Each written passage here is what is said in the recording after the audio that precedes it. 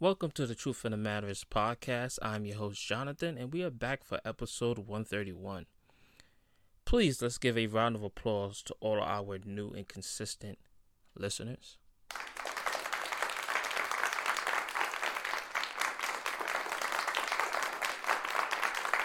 We thank you all in advance for continuing to press play, of course, at your own convenience. So, to be honest, I'm super excited about what I am discussing today. Of course, I've enjoyed my preparation this week, and my goal as I talk to you today is to be clear, passionate, and impactful as I disseminate this message to the masses, to anyone that presses play. And if you don't mind, you can tell a friend, and hopefully this is a blessing to them as well. And this is not the last time they press play on the Truth in the Matters podcast. So, in my preparation, I came to the conclusion that I believe this will be a blessing. Now, if you haven't listened to the podcast, I want you to know that in this podcast, I'm always providing scriptures. I have scriptures ready, of course, for a point of reference so that you can follow along to see the practicality and the philosophical thought process that I went through to arrive at the conclusion that I'm making. Okay? I also pray that what I share will be useful to all who took the time to listen. Ultimately, that's all you could ever ask for, really. In other news, I hope and pray that everyone had a blessed Thanksgiving. And I also want to let you know that you should be giving yourselves grace, because during this time of year, the holidays that are coming up, obviously, there's a lot of mixed emotions that are transpiring, if you're being honest. Think about it, right? You're seeing family that you haven't seen in a while. You're finding yourselves talking to family that you haven't seen in a while. Through the art of conversation, you're finding yourself agreeing and disagreeing over different topics that are brought up at the dinner table or just mingling in general. You're enjoying good food, but you're also reflecting upon what you're thankful for. Let's not, ignore this portion also. I'm pretty sure some of you are wondering, why does it take a holiday such as this for you to want to gather and want to discuss life and talk about things? Why can't we stay in constant contact and speak on a regular basis?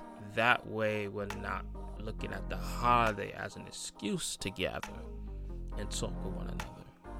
These are the things that you're contemplating about. These are the things that are going through your mind as these holidays approaches, and you're having to deal with people that you don't normally discuss and talk to about things with. And I'm only bringing this up because these are some of the thoughts that go through my mind. And I think family is much more bigger than that. We should be talking, not because of the holidays, but because we're family, and we should be desiring to stick together and bond with one another outside of just the holidays. And we shouldn't just look to the holidays as an excuse to want to talk to one another. So I'm bringing this up because obviously I think this is something that a lot of us are thinking about and have thought about, but it's never raised. So maybe the encouragement needs to be regulated, where people are considering the fact that this is family. I care about them. I love them. And let's not just look to the holidays for us to connect again. Let's try to see how one another is doing outside of the holidays. Again, let's see how one another is doing outside of the holidays. So, with that being said, let's continue with a segment that I brought up, and that is how the Lord has blessed me. And I'll start by saying, the Lord has blessed me by giving me favor. And for those who know, through the past, I want to say 3 episodes, I came out of a tough season where I made a large investment into my car. And I can say thus far, every day this week, I've been given favor and received high tips from customers. And I know that's God. I know it's God because He's blessing me and He's providing a way. And as a hardworking individual, I know my job is to show up and make the best out of what is available. And I'm hoping, obviously, to build my money back up and make these payments that I have. Now, obviously, it was a process, but as long as I show up again to work, I believe God is going to bless my hands as I put them to work. Even if I have to work longer hours, I'm here for it. So let's begin with prayer before we dive into the scriptures. Father God, in Jesus' name, we thank you for favor, for grace, as we continue to live life. We thank you for seasons of prosperity and for seasons of long suffering. We thank you for the seasons of peace and for the seasons of reflection. We thank you for friends, family, community, even enemies. Bless us today as we go to your word. I pray for understanding and wisdom. Ask for guidance into your truth. Lord, we ask you these things in honor and with reverence towards you. In Jesus' name we pray. Amen. So there will be quite a bit of reading of scriptures today. So if you're following along, I encourage you to take a pen and paper out or play this episode again, because I have a lot to share, a lot of references, so that you can truly understand the perspective that I'm coming from. And obviously this is after long hours of spending time with the Lord in the scriptures. So I'm going to try to take my time as I walk you through this so that you can understand what I am implying about. So let's begin by addressing the application and or principle of faith. My goal today is to address the application and or principle of faith. What I mean by application is the action of putting something into operation. What I mean by the application is the action of putting something into operation. When I talk about principle, I'm speaking of a fundamental truth or proposition that serves as the foundation for a system of belief or behavior, or for a chain of reasoning. I'm going to repeat that as well because I know that's a mouthful. When I talk about principle, I'm speaking of a fundamental truth or proposition that serves as the foundation for a system of belief or behavior, or for a chain of reasoning. 3 weeks ago, we talked about God's willingness to act through our faith. Today, I want to talk about what does our faith look like from a practical application standpoint. Now, I've mentioned it several times, but I want to point it out in the text for today so that you can see the importance of how to apply your faith. Now, the biblical definition of faith that we're going to look at and unpack is in Hebrews 11:1. And of course, this is the definition that most people reference to when asked to define faith. And I want to give you some practicality in reference to this. So follow along, please. I'm going to take my time here. Now, the verse says, faith is the substance of things hoped for, the evidence of things not seen. So let's break this down philosophically. The word substance means the essential nature underlying phenomena which is subject to change and accidents. The word substance means the essential nature underlying phenomena which is subject to changes and accidents. So when we talk about phenomena, we're talking about occurrences or manifestations without human input. These events are rare and, of course, unusual. This is where we can safely say that a miracle, a divine intervention happens, right? The hand of God is present, and of course, He steps in on your behalf or someone else's behalf. So when the scripture says faith is the substance, it's speaking of a moment where things are subject to change due to your faith and allowing God to address the issue. The word there in the definition of substance, you also have accident. Now, the word accident simply means an event that happens by chance or that is without apparent or deliberated cause. The word accident simply means an event that happens by chance that is without apparent or deliberated cause.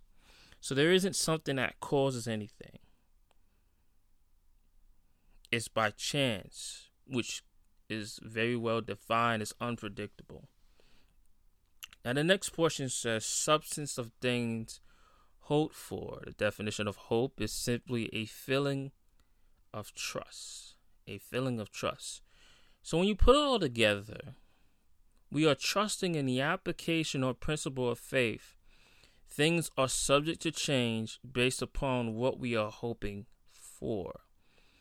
So when we put it all together, we are trusting that in the application or principle of faith, things are subject to change based upon what we are hoping for. This is why having faith requires us to be confident in God, and we do this by trusting in God. This is why having faith requires us to be confident in God, and we are doing this by trusting in God. The scripture says, God is not a man that he should lie. Therefore, God must be trustworthy, correct? He's the opposite of man. We can place our faith in God after all because man is flawed, but God is not. The thought process between man and God is not the same. Jesus said, I am above, you are below. He spoke about the distance in terms of the consideration. Man has this ability to have to go through a process. God doesn't have to go through a process. Nothing ever occurs to God. There's no comparison between God and man. Romans chapter 3 verse 4 says, let God be true and every human being a liar. Other translations say every man to be a liar. Now the last portion of the definition of faith in Hebrews 11:1 states the evidence of things not seen. The evidence of things not seen. Evidence is anything that can be used to prove something. Let's go even deeper here, right? The scripture says a lot of things. But for starters, let's go here. Let's go to 1 Corinthians chapter 1, verse 22 through 25. 1 Corinthians chapter 1, verse 22 through 25, and it says, Jews demand signs, and Greeks look for wisdom. But we preach Christ crucified, a stumbling block to Jews, and foolishness to Gentiles. But to those who God has called, both Jews and Greeks, Christ, the power of God, and the wisdom of God. For the foolishness of God is wiser than human wisdom, and the weakness of God is stronger than human strength. So for those that have engaged in conversations about God, the evidence argument has been a thing for a long time. It's a no-brainer. That is where people point to, okay? The answer to this answer in reference to evidence has never been the evidence that we point to. I'll repeat that again. Based upon the evidence argument, the believer should never look for evidence, because that's never been the answer. The truth of the matter is, it's always been about God revealed. It's never been about God. It's never been about us trying to provide evidence of God's existence. It should always be about us desiring to show them and point them that it's about God revealing himself to them. Now, I understand the Case for Christ book that is out there. That's fine. But I'm talking about in terms of scripture, in terms of the biblical narrative, it's never been about the desire to provide evidence. It's been about the desire to understand that it's about God being revealed, not about providing evidence. And I'll explain that a little bit as we go on. The next passage I want to mention is Matthew chapter 12, verse 38 through 42. And I want you to hear this. Then some of the Pharisees and teachers of the law said to him, "Teacher, we want to see a sign from you." Now, when they say a sign, they want a piece of evidence. Verse 39, he answered, "A wicked and adulterous generation asks for a sign, but none would be given except the sign of the prophet Jonah. For as Jonah was 3 days and 3 nights in the belly of a huge fish, so the Son of Man would be 3 days and 3 nights in the heart of the earth. The men of Nineveh will stand up at the judgment with this generation and condemn it, for they repented at the preaching of Jonah, and now something greater than Jonah is here. The queen of the south will rise at the judgment with this generation and condemn it, for she came from the ends of the earth to listen to Solomon's wisdom, and now something greater than Solomon is here." So what Jesus is pointing to and talking about is the repentance and the behavior based upon someone God used in a context. And he's speaking about himself being greater than those people, right? And he's also pointing to Jonah obviously being a foreshadowing of Christ. The signification of being in the well of a belly for 3 days and 3 nights. And of course, Christ being crucified, and obviously the resurrection portion of it. But he's pointing to that story and saying that is the only evidence you're going to have. There will be no literal sign that would be convincing for you to believe me. Now, verse 39 is clear. It says none will be given except the sign of the prophet Jonah. So since Jesus said none would be given, us as believers need to understand that we should not be looking for it. I repeat that again. Jesus said none would be given. So don't go looking for signs other than what was provided through the story and the prophet of Jonah. We need to understand Jesus is not performing a magic trick so that you can see him. That's not what it's about. You know, in Corinthians and Acts, it talks about these things were written in the past for your benefit. I'm talking about Corinthians 10 is a portion about what we learned in the past. And then there's a portion in Acts that speaks about the same thing. Learning about what was written to benefit us in the present. And therefore providing us answers so that we don't go back looking for something else outside of what's already been provided. And if we hold on to our faith, then it should be enough. Okay? Now, this is why Jesus points the Jews to the resurrection, which according to Paul is a stumbling block. This is why Paul wrote this in 1 Corinthians chapter 10. We're going to look at, chapter 15, verses 12 through 19. We're going to 1 Corinthians chapter 15, verses 12 through 19. But if it is preached that Christ has been raised from the dead, how can some of you say that there is no resurrection of the dead? If there is no resurrection of the dead, then none, not even Christ, has been crucified. And if Christ has not been raised, our preaching is useless, and so is your faith. More than that, we are then found to be false witnesses about God. For if we have testified about God that he raised Christ from the dead, but he did not raise him, if in fact the dead are not raised, for if the dead are not raised, then Christ has not been raised either. And if Christ has not been raised, your faith is futile. You are still in your sins. Then those who have fallen asleep in Christ are lost. Verse 19, if only for this life we have hope in Christ, we are of all people most to be pitied.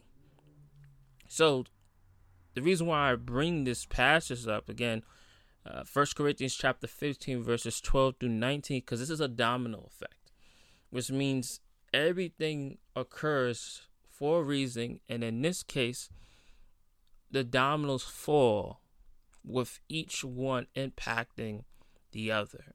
And this is why Paul is stressing this, that if there's no resurrection from the dead, then we're in our sins. And if we are in our sins, then when we've never been redeemed. And if we've never been redeemed, then we are lost. And if we are lost, then our faith is futile. Okay?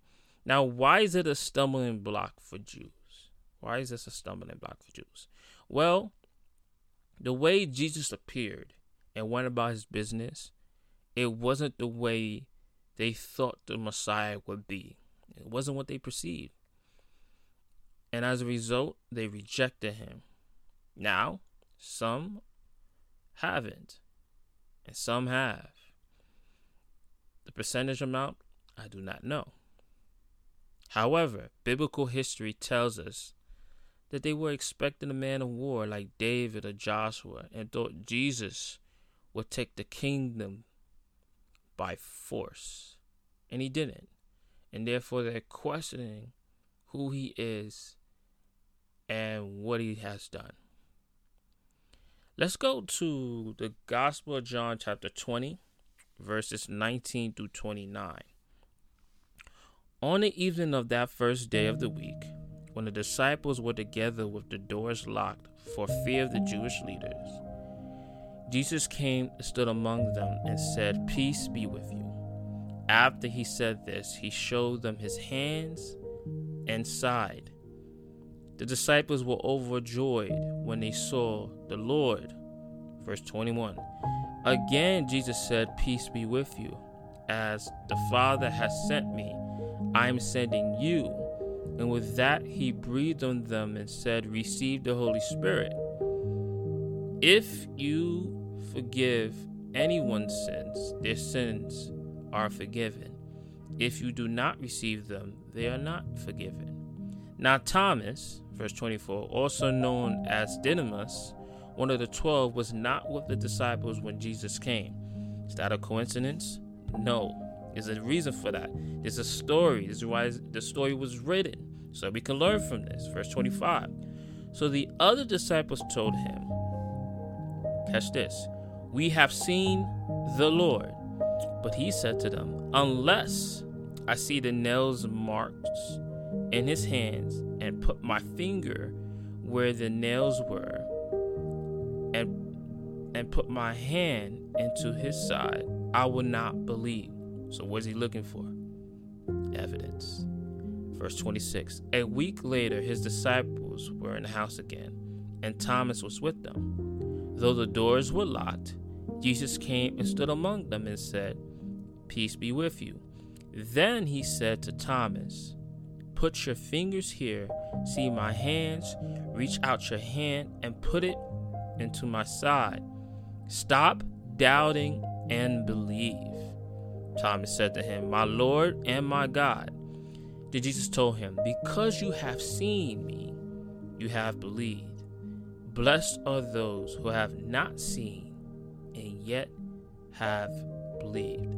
This story is beneficial for those who are questioning the legitimacy, which means God understood and knew that this would be a thing. So what happened?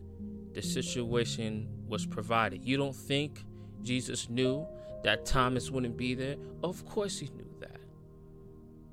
Of course he knew that. It was intentional. The focus here isn't about seeing. It's about believing without seeing.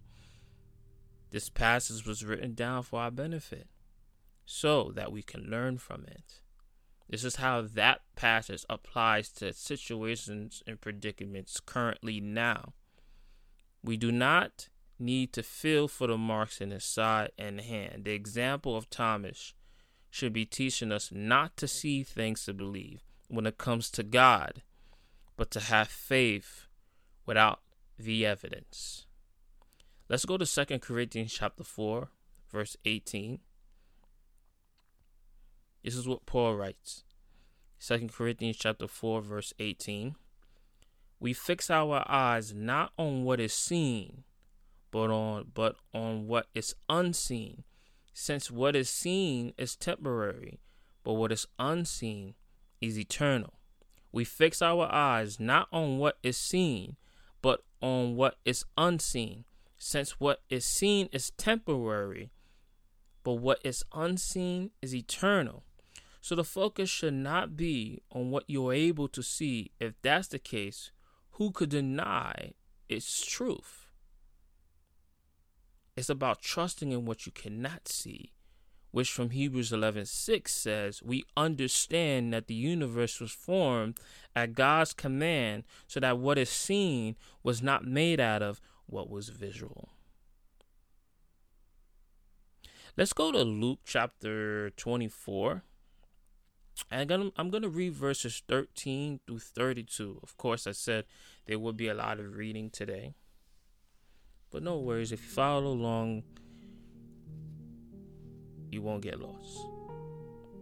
Now, that same day, two of them were going to a village called Emmaus, after 7 miles from Jerusalem. Can you believe it? They used to walk 7 miles like it was nothing. They were talking with each other about everything that had happened.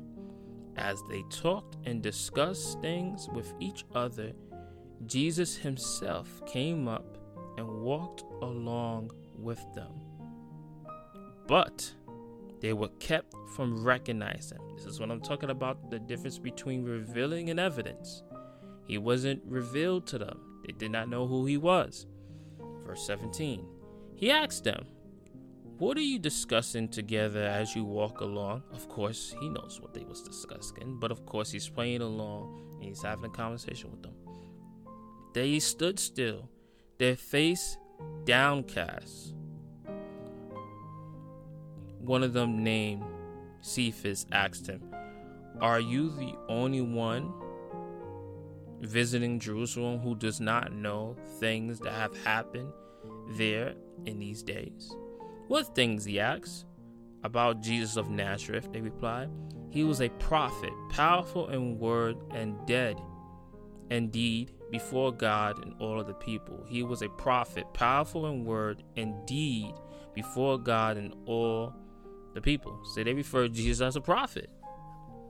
That's it. Verse 20. The chief priests and our rulers handed him over to be sentenced to death. They crucified him. But we had hoped that he was the one who was going to redeem Israel.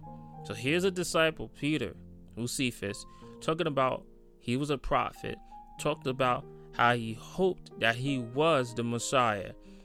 He thought he was the Messiah, and when things came to fruition in this short period of time, he lost hope.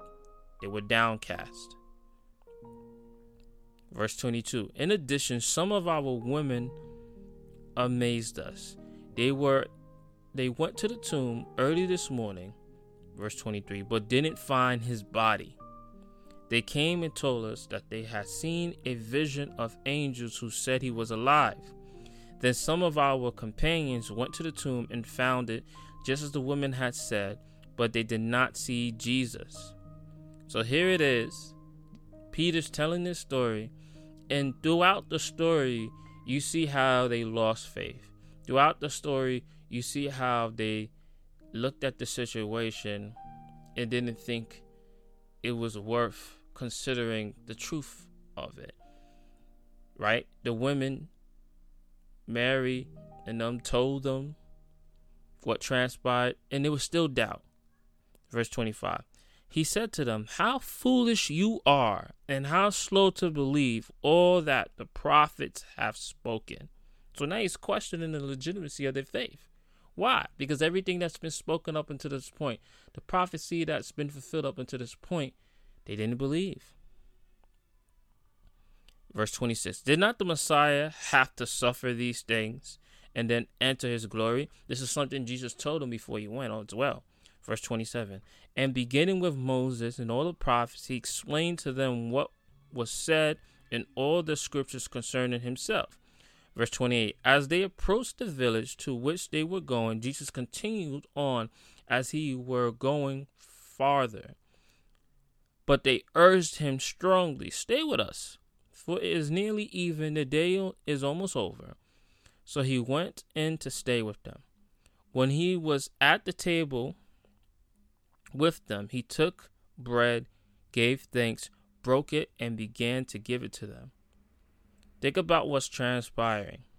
This is the last time Jesus actually, at the Last Supper, right? At the Last Supper, he did exactly the same thing. And look at verse 31 through 32. Then their eyes were opened, and they recognized him, and he disappeared from their sight. Which means there was a pattern that transpired here. They were at the table at the Last Supper where Jesus dipped the bread in the dish and they drank the wine to signify communion. And here it is. After he has risen, he sat with them and he broke bread with them. And then they realized who he was. It was revealed to them. Sort of like the scriptures, right? We'll get to that. But the revealing of the moment that was shared jogged their memory. Was it evidence? It was the revealing, right? So we get here to verse 32. They asked each other, were not our hearts burning within us while he talked with us on the road and opened the scriptures to us? Interesting verse. Now I want to skip down a bit and read this next portion. Same chapter. Let's go from verse 36 to 49. While they were still talking about this, Jesus himself stood among them and said to them, peace be with you. They were startled and frightened, thinking they saw a ghost.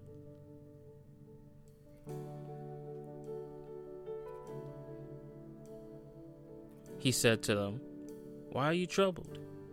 And why does doubt rise in your minds? Look at my hands and my feet. It is I myself. Touch me and see a ghost. Touch me and see. A ghost does not have flesh and bones, as you see I have. When he had said this, he showed them his hands and feet. And while they were still, did not believe it because of joy and amaze, he asked them, do you have anything here to eat? They gave him a piece of boiled fish, and he took it and ate it in their presence.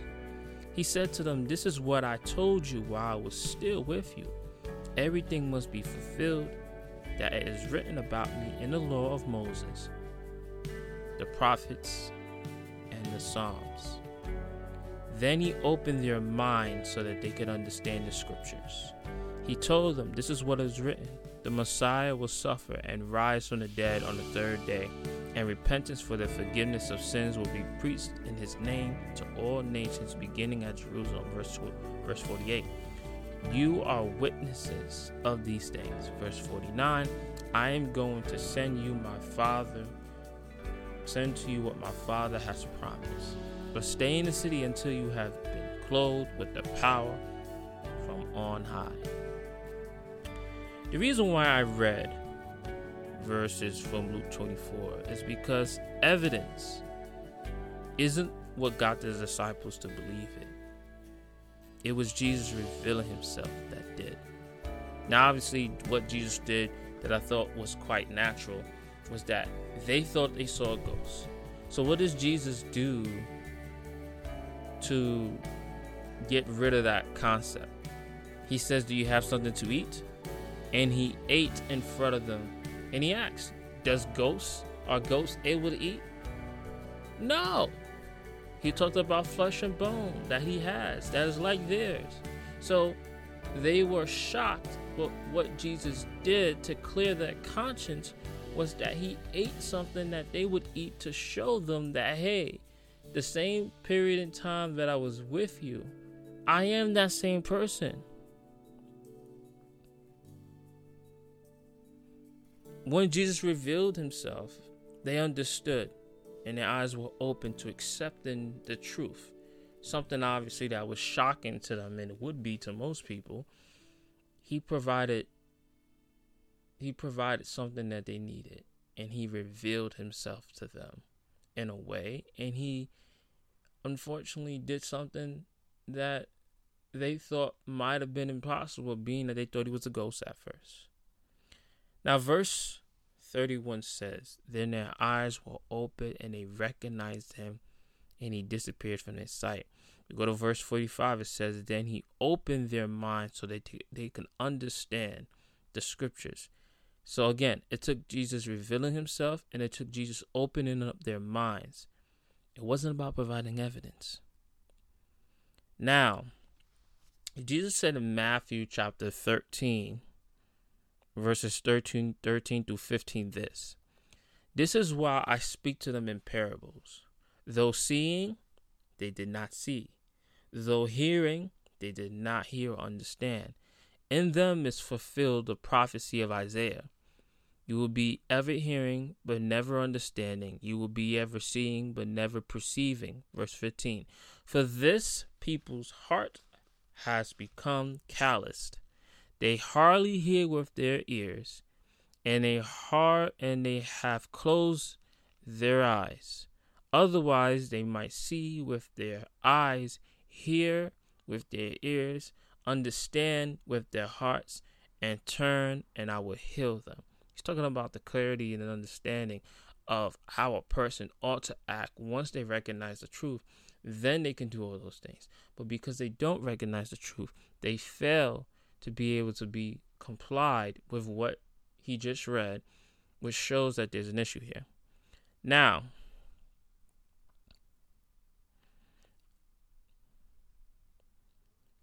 here's what I want to do. Here are 4 passages of scripture that help me see the application of faith. 4 passages. Again, for those who haven't heard me say this, I'll say it here. The practical definition of faith that I've given is that faith is what? A reasoned trust, an enduring process, and an inherent foreknowledge. Faith is a reasoned trust, an enduring process, and an inherent foreknowledge. Lastly, faith is a reasoned trust, an enduring process, and an inherent foreknowledge. Let's begin by Hebrews 11:3. I've mentioned earlier, but this is part of the verses that help me practically understand what faith is. By faith, we understand that the universe was formed at God's command, so that what is seen was not made out of what was visible. This is a reasoned trust. Why? Well, it starts with the saying by faith, which means it is not by sight that we believe what God has done. Therefore, there needs to be an understanding that God is a God who is unseen and yet has the capacity to bless people, situations, and realities without physically needing to be there. Let me take you to Matthew chapter 6, verses 5 through 6, for it says, Matthew chapter 6, verses 5 through 6, for it says, when you pray, do not be like the hypocrites, for they love to pray standing in the synagogues and on the street corners to be seen by others. Truly I tell you, they have received their reward in full. Verse 6, but when you pray, go into your room, close the door, and pray to your Father who is unseen. Then your Father who sees what is done in secret will reward you. So even though God is unseen, that doesn't stop him from making things happen for you. We'll see how that transpires with the Roman ruler who did exactly what was mentioned here. We'll get to that. Let's go to Hebrews 11:6, for it says, Hebrews 11:6, for it says, without faith, it is impossible to please God, because anyone who comes to him must believe that he exists and that he rewards those who earnestly seek him. This is an inherent foreknowledge. I believe deep down, those who pray do so with knowledge that they must believe that God is real in order for God to answer their prayers. Even though they may not know who they are praying to, they still are attempting to reach out to God without a relationship, because their circumstances have humbled them to this point that they are now realizing that God is the only answer to their problems, but more importantly, this is their last resort. Inherently, deep down, most believe that there is a God. The question becomes, how do we understand God? And what is the name of this God? Some believe it's a woman. Some believe it's multiple gods.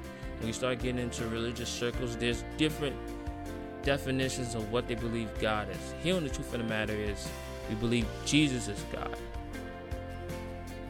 Unequivocally, right? We believe that Jesus is God. Now, those who have decided not to believe in God, that idea usually comes from their misunderstanding of God. Usually is out of anger as well, and therefore they resort to the idea of God not existing, and would feel inclined to say things like, if God were here, how could he allow evil and bad things to happen to me, right? And they can go on and on and on with these different ideas. But deep down, the idea of God is ingrained in everyone. People normally just move away from God because of ideas like God doesn't love me, God doesn't want what's best for me, etc., etc. Now, those who draw near to God do so because of the right ideology, the right biblical understanding, the right theology. Okay?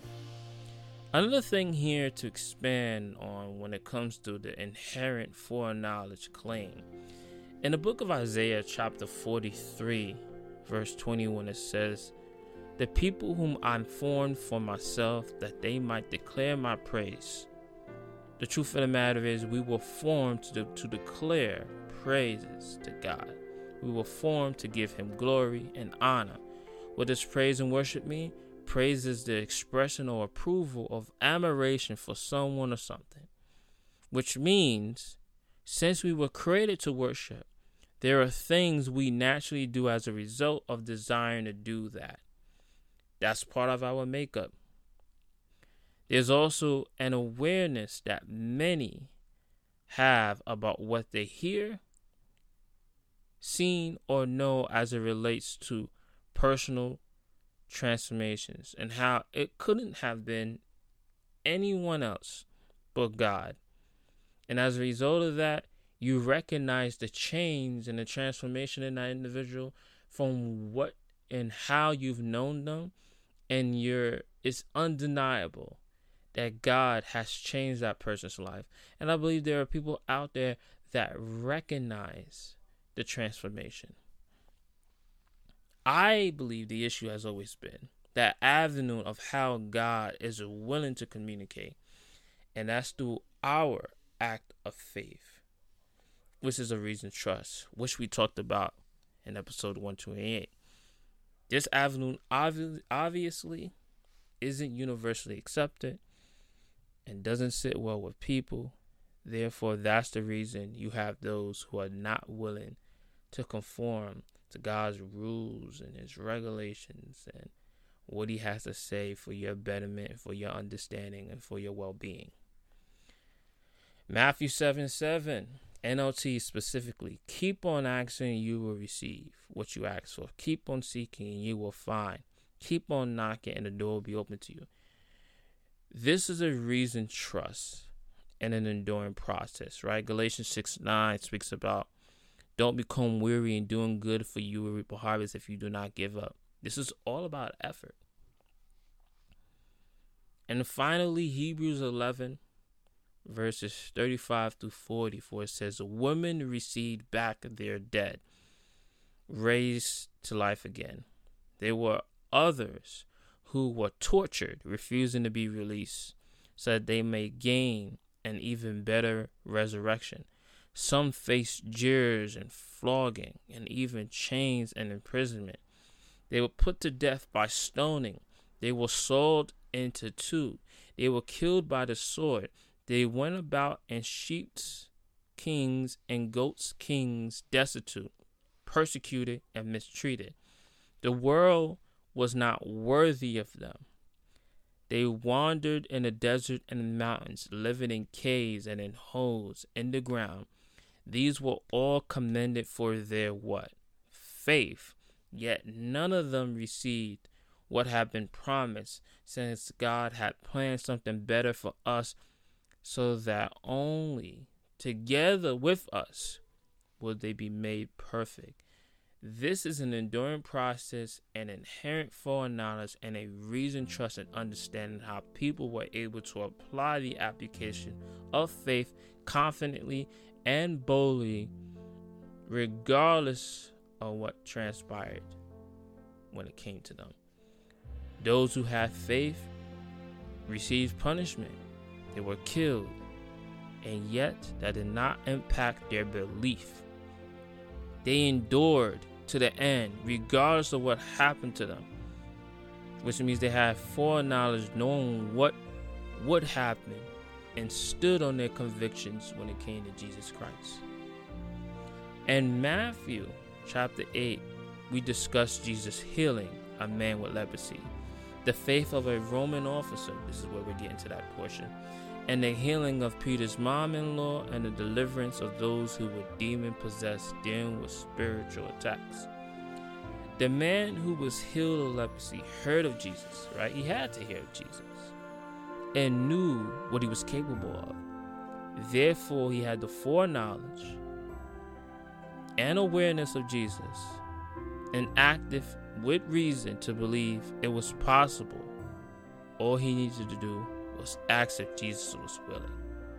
So as you can see, in faith, he heard about Jesus. In faith, that was the reason for him to do so. In faith, he was willing to do what was necessary for him to encounter Jesus. That's how he acted in faith. That was the application of faith that he implemented. He foreknew who Jesus was at the time, who didn't in that particular region. He foreknew who Jesus was, which means he understood the capabilities that Jesus could provide him relief, right? He was enduring. What was he enduring? The leprosy problem. So in faith, through his foreknowledge and his reasoned trust, he pursued Jesus. And all he needed to hear was Jesus' willingness to do so, to make him whole again. The Roman officer had a foreknowledge and awareness of Jesus and looked at his circumstance and abilities and authority and compared it to what Jesus was obviously capable of doing. And he believed it. He even knew it didn't require Jesus to be there for it to happen. What I talked about earlier is that when we ask for Jesus, we ask things from Jesus. We don't need to be in a church. We could be in a car. We can be in a house. We don't need to be close to the church to ask God for things. And in fact, it doesn't matter where you are when you ask Jesus for something. It doesn't matter. Why does it matter? Because Jesus is capable of fulfilling what you ask him regardless of where you are and where the situation is. From what I remember, the scripture says in that same hour he was healed. It was done. Jesus was so impressed that he got it because what did he do? Practically, reasonably, he looked at his own ability and authority to do something and recognized Jesus' ability to do whatever he needed to do. And therefore, it didn't require all that. He understood based upon reflecting upon his own ability to instruct people. He said, I have shoulders under me. When I tell them to go, they go. When I tell them to do this, they do this. He understood the concept. And to understand that concept and to understanding that who Jesus was, he understood what Jesus had the ability to do. When Jesus said, all power has been given to me by my Father, he understood that. He knew. He knew what Jesus could do for him. Peter's mother-in-law had a fever. What was she going through? She was enduring. She was suffering. And as people who suffer all the time, right? We understand eventually it will subside.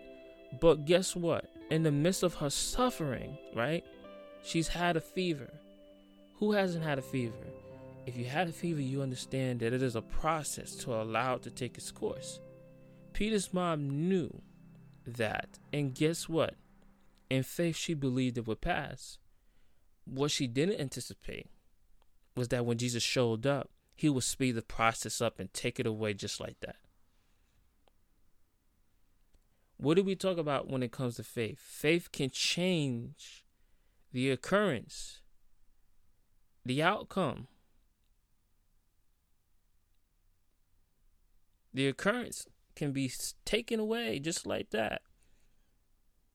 That's the benefits of the experience of seeing how God, if he is willing to address your issue at high speed, or in some cases, it takes place progressively.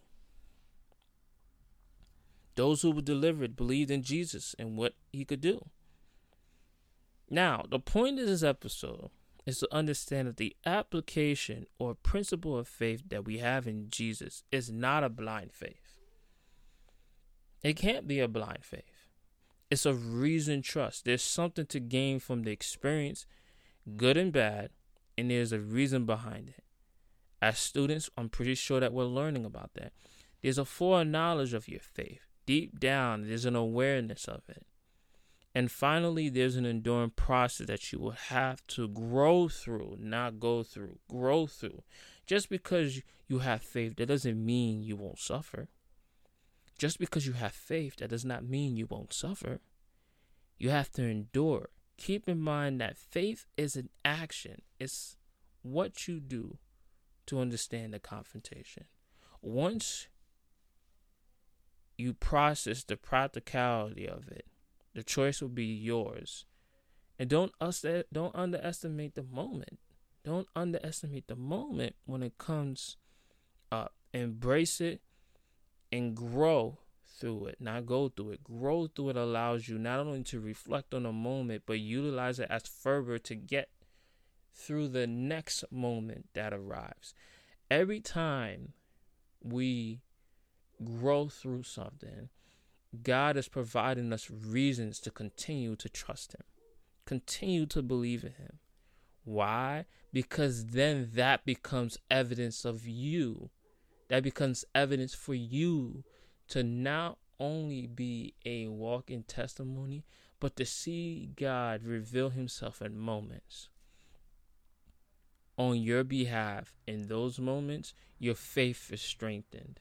So, it doesn't start off with having evidence. It starts off with God revealing himself in those moments for you to understand that, and therefore it's evidence to you that he's shown up this time. He's shown up that time. He's going to continue to show up for you.